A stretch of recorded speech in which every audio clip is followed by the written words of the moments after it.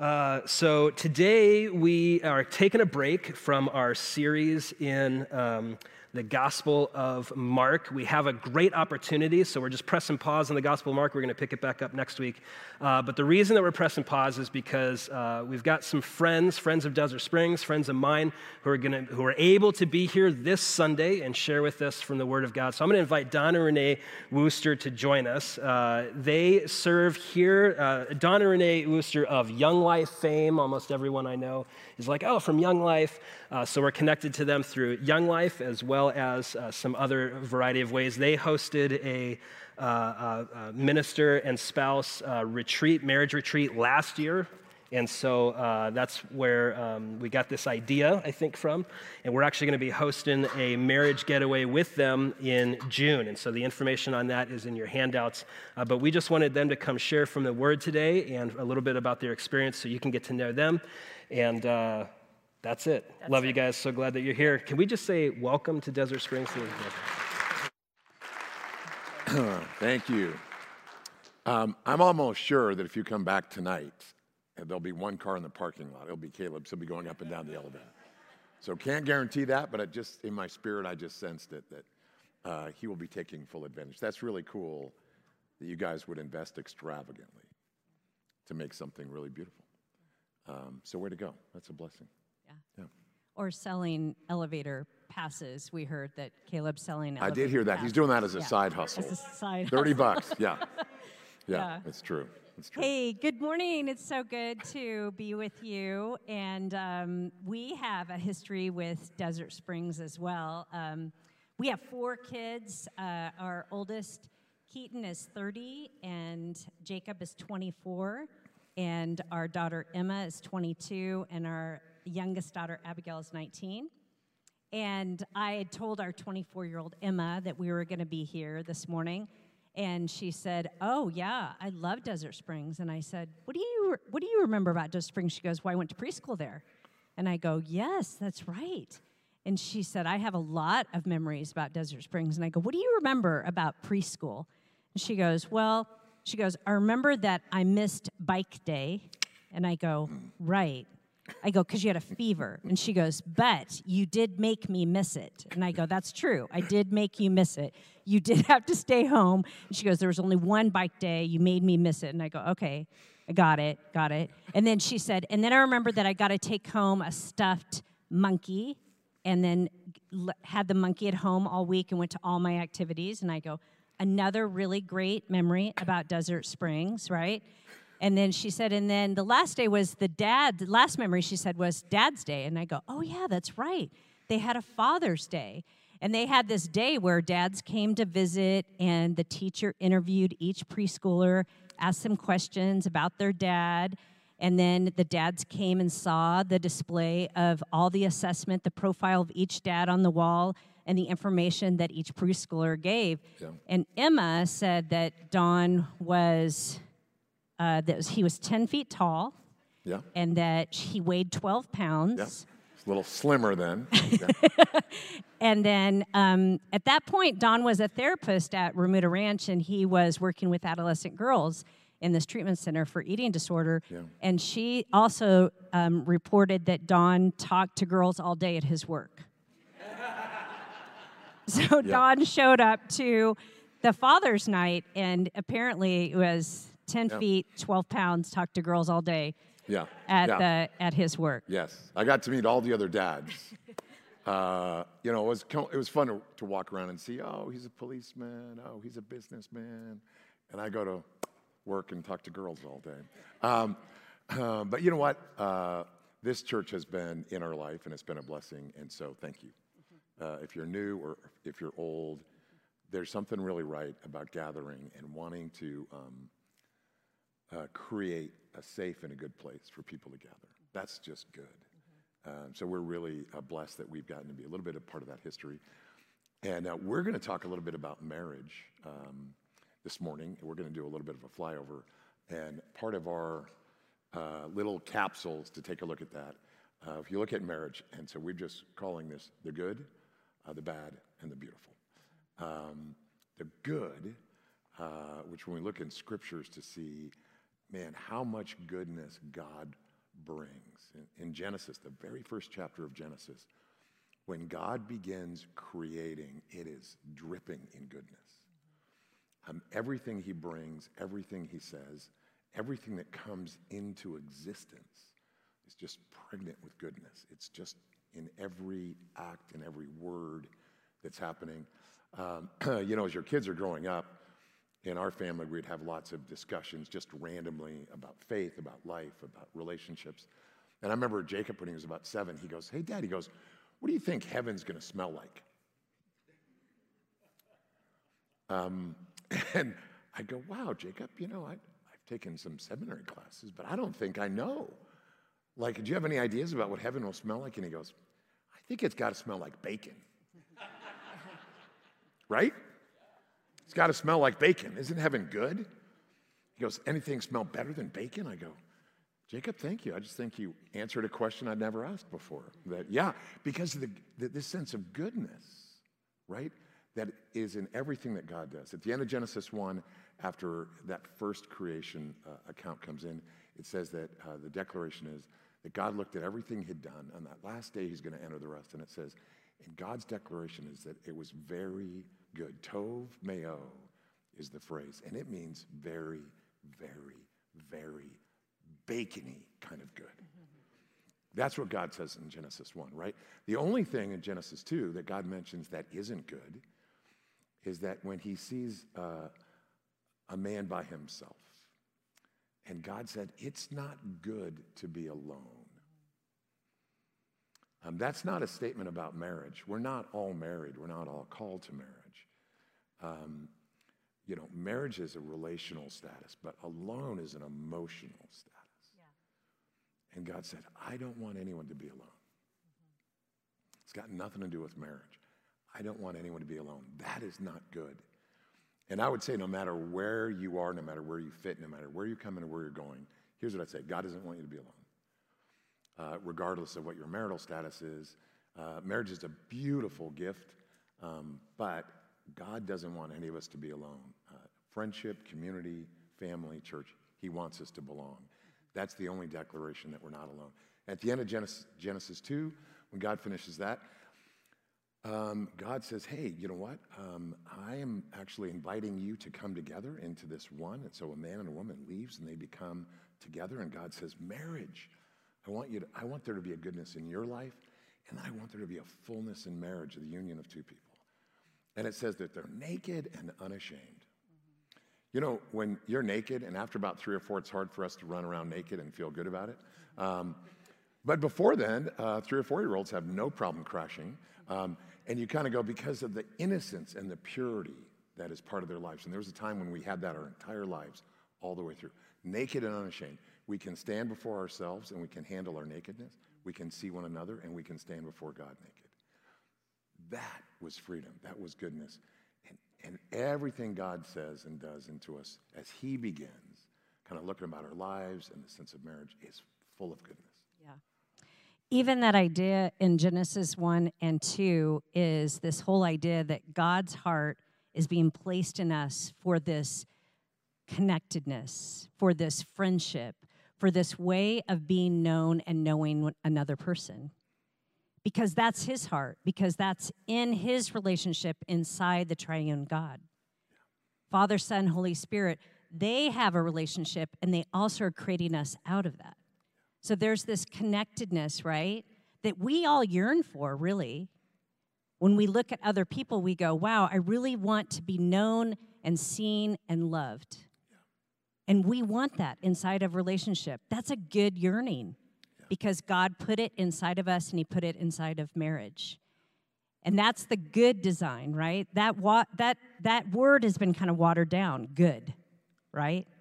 But the truth is, there's this yearning inside of us that God, when he talked about good, he meant better than we can imagine, more than we know, greater than our desires, when he talks about relationship. And he loves that idea of us coming to know who we are.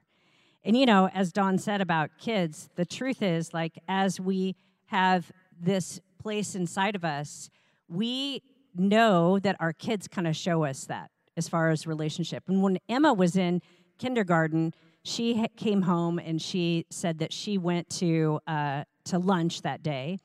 And when she went to lunch, when I picked her up from school that day, she goes, well, there was some stuff that happened at lunch. And I go, oh, tell me about it. Because usually in the car on the ride home, where you get the best information. And so I said, well, tell me what happened. And she goes, I was at one lunch table with all the girls, and all the boys are at another lunch table. And what we saw was that Luke, she said, is a boy who was sitting over at the boys' table, and he got up with his Spider-Man lunch pail, and he came over and sat next to Emma, and everyone turned because it was a ruckus, right?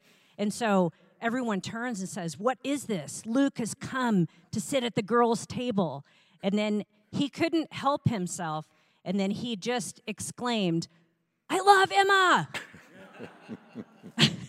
and everyone, it went chaotic, and she was telling me about it, and she goes, the girls started screaming, the boys started running, and I go, wow, what did you, and she goes, it all got figured out, Mom. And I go, okay, well, that's good to know, right? But from a very young age, right, we have this kind of attraction. So when Dawn comes home, I'm reporting about the day and the things that are going on with the kids, and I said, hey, I would want to tell you what happened today with Emma and with Luke. And so he goes, okay, I'm going to go in and have a little conversation with Emma.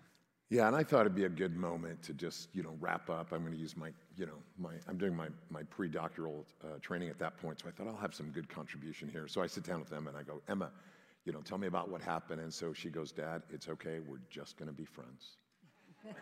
And I go, that's great. And then I thought, well, I'll follow up. I go, Emma, someday there may be a boy in your life, and he may want to be with you. He may even want to marry you. But here's the thing. If he wants to marry you, he has to love you more than anyone else. Do you understand that? He's got to love you the very, very, very most. And she goes, yeah. She goes, actually, Dad, I think he needs to love Jesus a little bit more than me, right? Does it? I think he needs to love Jesus a little bit more than me. Mm-hmm. She goes, and then I'll be fine. That's right, I was just testing you. Little 5-year-old, and here's what I would say. I think in the innocence and the purity of her heart, she kind of goes, you know what? If someone I'm with really loves Jesus, I know Jesus is tender towards me. And if they love Jesus, they'll have something to give me. Right, Dad? And I think that's part of the goodness, and that God releases goodness, and he calls us to release that same goodness into one another. So that's the good part of. Yeah. And I think in our hearts, that she knew, she goes, hey, there's a protection that's allowed inside this place with Christ. When we sense that there's something bigger than us going on, then something different happens inside of our hearts. And we could actually receive and give this delight back and forth, right? And a lot of times what brings us into a relationship and into marriage is the delight that we see in the other. And that as we are seen, we have that same delight as well. And then we get married, and then it kind of becomes this thing where you go, and now we have duties because we have a car payment and a mortgage and little people running around and a schedule. And then it comes to this place where we have all these duties, right? And really, inside of marriage, there's both this duty and delight, right? There's this place where we're following Christ with our whole hearts, right? But we can sometimes lose kind of the delight part inside of us. We can forget that there's delight that God sees us, that we're known and loved in this deep way, and that we want to see the delight inside of the other person's eyes. But really, it's like a bicycle that both things are going on at the same time inside of a relationship. We do have duty and we do have delight, and those are both going on. Yeah. So we're for sure, before there was original sin, there was original goodness. And that goodness is God never changes his mind.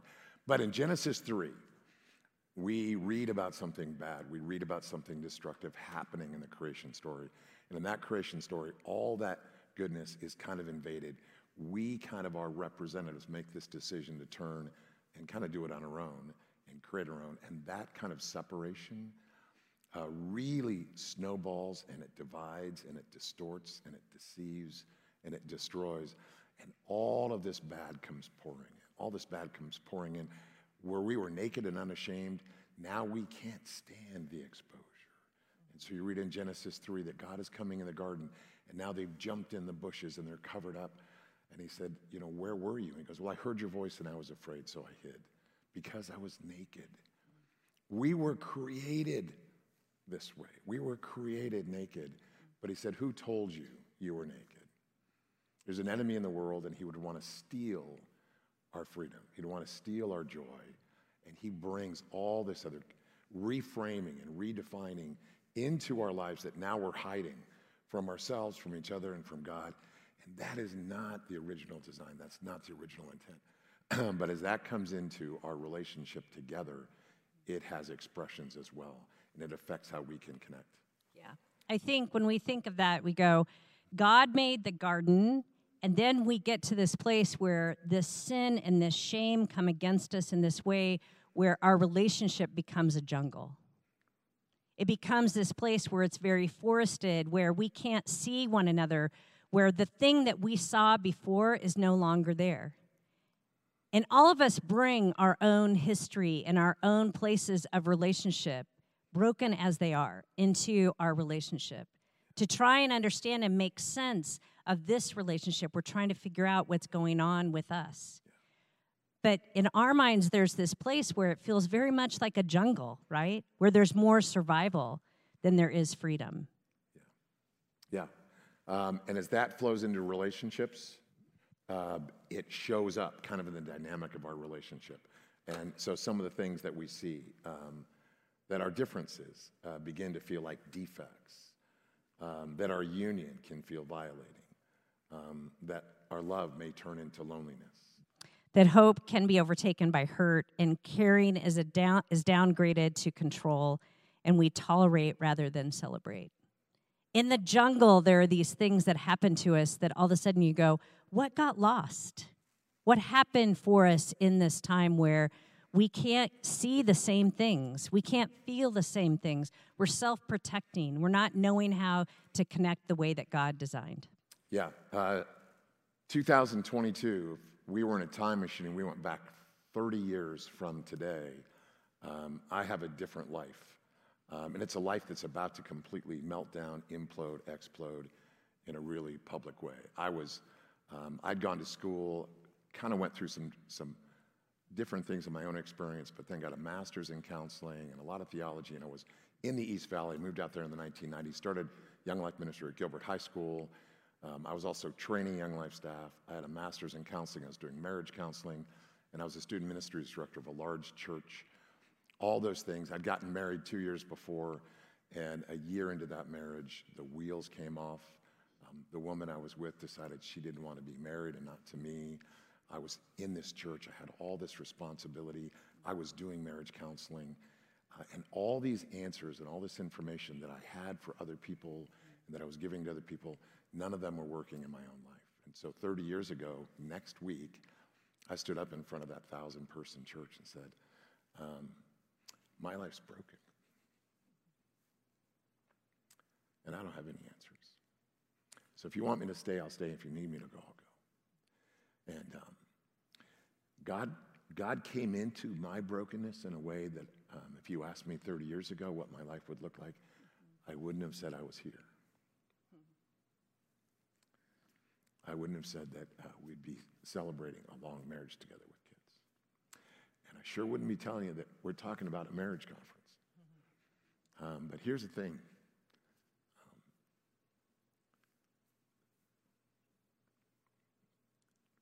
Dry bones really do come together. I can tell you the sound of dry bones rattling.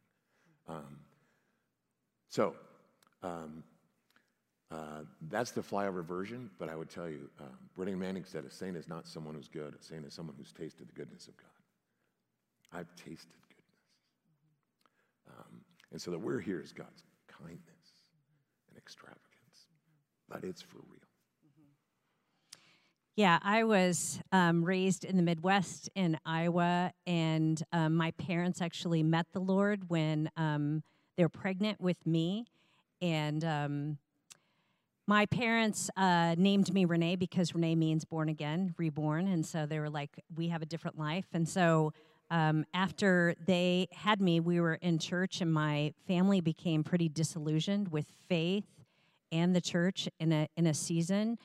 And I think during that time was when I was growing up, and during that, when they kind of were getting a little checked out, I started to get involved with drinking and experimenting with drugs, and I became sexually active. And my story has its own kind of brokenness. And when I got to college, I remember that I called my parents, and I thought what I was going to say is that I wanted to quit college. When I called them, instead what came out of my mouth is, I want to quit my life. My parents came and they had lunch with me, and they talked to me about life and said, my mom said a statement to me that has stayed with me. She said, maybe this has something to do with God. And it was enough of a seed that I was like, I can't imagine that God would ever receive me. But maybe, that just put this thought inside of me, that maybe God could invite me back. Maybe he could cover me in this way that I don't know. So fast forward all the way to, I move out to Phoenix, Arizona after college, and I was in business, and then I went on staff with Young Life, and so I knew about Don's story. And then after his divorce, Don and I started seeing one another and dating, and that's where our son comes into play. And one of the gifts was when Keaton, our oldest son, and when he's 30 now, when we got married, he was 3. And I remember that people asked a lot of questions because in brokenness, we don't know how things will work out. And I had people ask me questions about what would happen, and I was like, I don't know. But I have seen God restore me in such a way that I think that he can take care of this part too. And God did this miraculous thing of my heart loving him and him responding to me and us getting to have 3 more kids after that. Because the truth is, like, us being in the jungle, us not understanding how the end of the story is going to be written is part of our neediness. It's in the equation that God would put himself in the middle of it. That he would say, you're going to need me to go through all those things. And even as we think about coming out of the jungle, coming out of the bad into a different place, the Lord goes, I specifically put it so that you would need me inside of a marriage relationship. You'll need something greater than yourself. Yeah. You'll need something different than you. Yeah.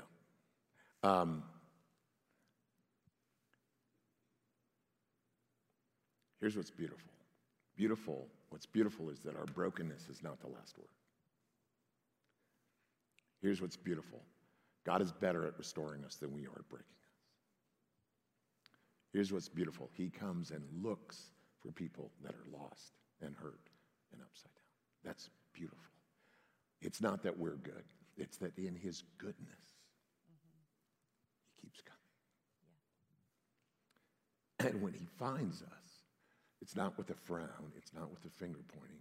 It's with a scooping us up to go, let's start again. And let's see what can happen. That's something bigger than us. That's something that's bigger than our brokenness. And we think that's beautiful. And we think marriage is a place where that beauty can come together. God can put things together that don't belong. God can blend history. God can blend hurts. God can come into things that can't be whole by themselves and bring a wholeness. That's beautiful. Mm-hmm. Yeah, I think one of the things for us is like the story that's been written before this has its own kind of voice. And even as you think about the things going into the future, you have this tape running. We have this tape running about what might happen. And there have been times in my life where I'm like, you know what, Lord, my voice is too loud. I need something to be bigger than my own voice. And even in John, as he points to Jesus, John the Baptist says, hey, something greater than me is coming.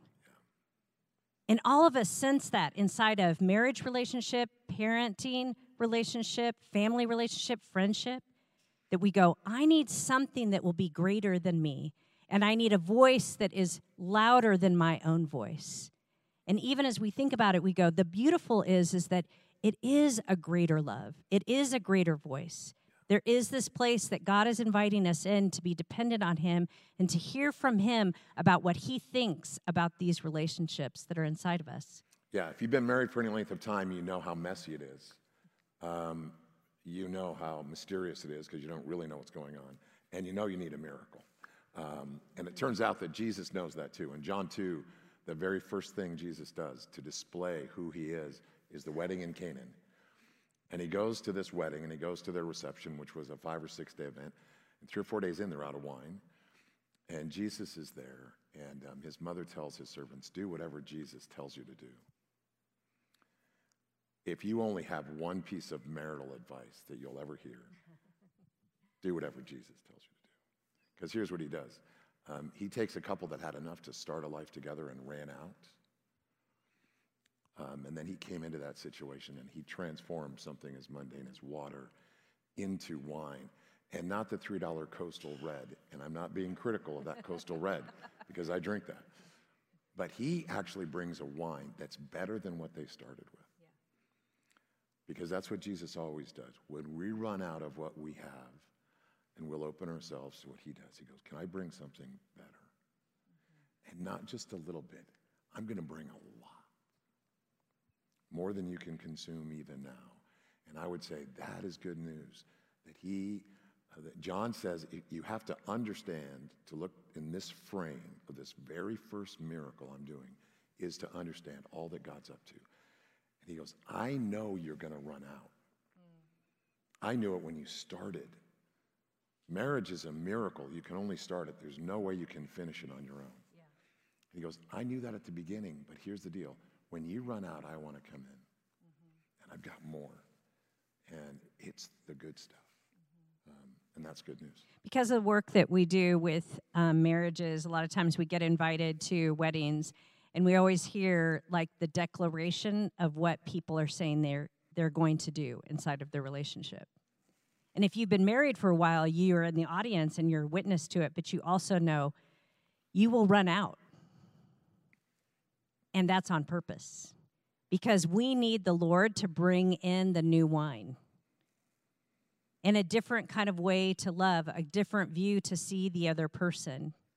And the truth is, there's this place inside of us that goes, but what about our limitations? And we love that song that we sang at the very beginning about dry bones, because in Ezekiel 37, it talks about the dry bones, right? Everyone has places of desolation inside of their life. Places where they go, what will happen with the dry bones? God will have to call to them to make them live again. And there are places where the beauty comes because God has to call to them inside of our life, that we have had to entrust ourselves to the Lord in this way, that we would have him speak to our dry bones. Speak to the places that we go, I don't know, how will we trust God with that? That seems too big. I remember a day that I got off the phone with some situation that was really hard, and I said, what will happen? And Don had this phrase back to me that stuck with me. He said, God will have to get bigger than we know him to be today. And the truth is, there are things in our life that we go, how is God going to get bigger in this situation? Yeah, we did a marriage conference 7 or 8 years ago, and a couple called, and they kind of go, hey, we're in a divorce. And I go, well, you're still invited. And she goes, yeah, but I don't even know if my about-to-be ex wants to go. And we go, well, you could ask him. And she did, and he said he would go. And she was talking to Ray, and I go, what harm can we do? What's the worst that can happen? You guys are already separated and divorced. Why don't you come and hang out? And they came, and the Lord did a funny thing. And on that Sunday morning, they go, hey, it's kind of awkward. Do we have to get divorced? I go, I don't think that's a law. I mean, talk to your attorney, but I don't think you have to, right? And here's the thing, is that you kind of go, it's dead, it's too late. We've been disconnected since 1996. I mean, this isn't going to happen. And here's all I'd say is, you know what? That Jesus talks to dead things too. Yeah. In John 11, he goes to, he misses Lazarus' illness. He misses his death. He misses his funeral. It's now been 4 days. And he goes, hey, move the stone. They go, it's going to smell bad in there. I know people have said, don't even open the door. I don't even want to talk about that in our relationship. There's a bad smell in there. You missed it. It's too late. Here's all I say. Jesus goes, too late for who? The King of Kings, the Lord of life? Move the stone. Right? It's too late for us. If we're depending on us, it's probably too late. But man, if Jesus moves the stone and says to Lazarus and he calls him by name, come on out. I don't think Jesus has quit calling to dead things or dead people. I don't think he ever stops that. It would be a miracle. And we don't do miracles, but we've seen Jesus do some, and it's pretty amazing, his kindness and goodness. Yeah. So we're inviting you also to our marriage retreat that's in June. And some of it for us is that we feel like the Lord wants to deposit good inside of our marriage relationship. And we would love to see if you'd want to come to that. It's on Desert Springs website, The Great Escape. And what we have seen in the last few years is it's been rough on relationships. Yeah. We could lose connection and the vitality that we need inside of our relationship. Yeah. And so we invite you to come and be with us for that weekend, and we'd love to see if you could make it. But we know that God is greater, that he has better wines, that he can call dry bones, and he can be the voice that's louder in our life today. And we'd love to pray to finish our time. Yeah. So Lord, thanks. Thanks that you come and find us. We wander, we wonder, we're wounded, and yet you're a good shepherd, and you seek us out, Lord, to scoop us up and bring us to your home, Lord, a place that we're invited, a place that we belong, a place that you bind up broken hearts and open eyes and start us again. So we want to say yes to you and what you're up to. Help us not get in the way, but help us believe that you're trustworthy and good and real. And thanks for this time this morning with these great folks. Thanks for this place that keeps inviting people in to see what you can do. And we say yes and amen to that.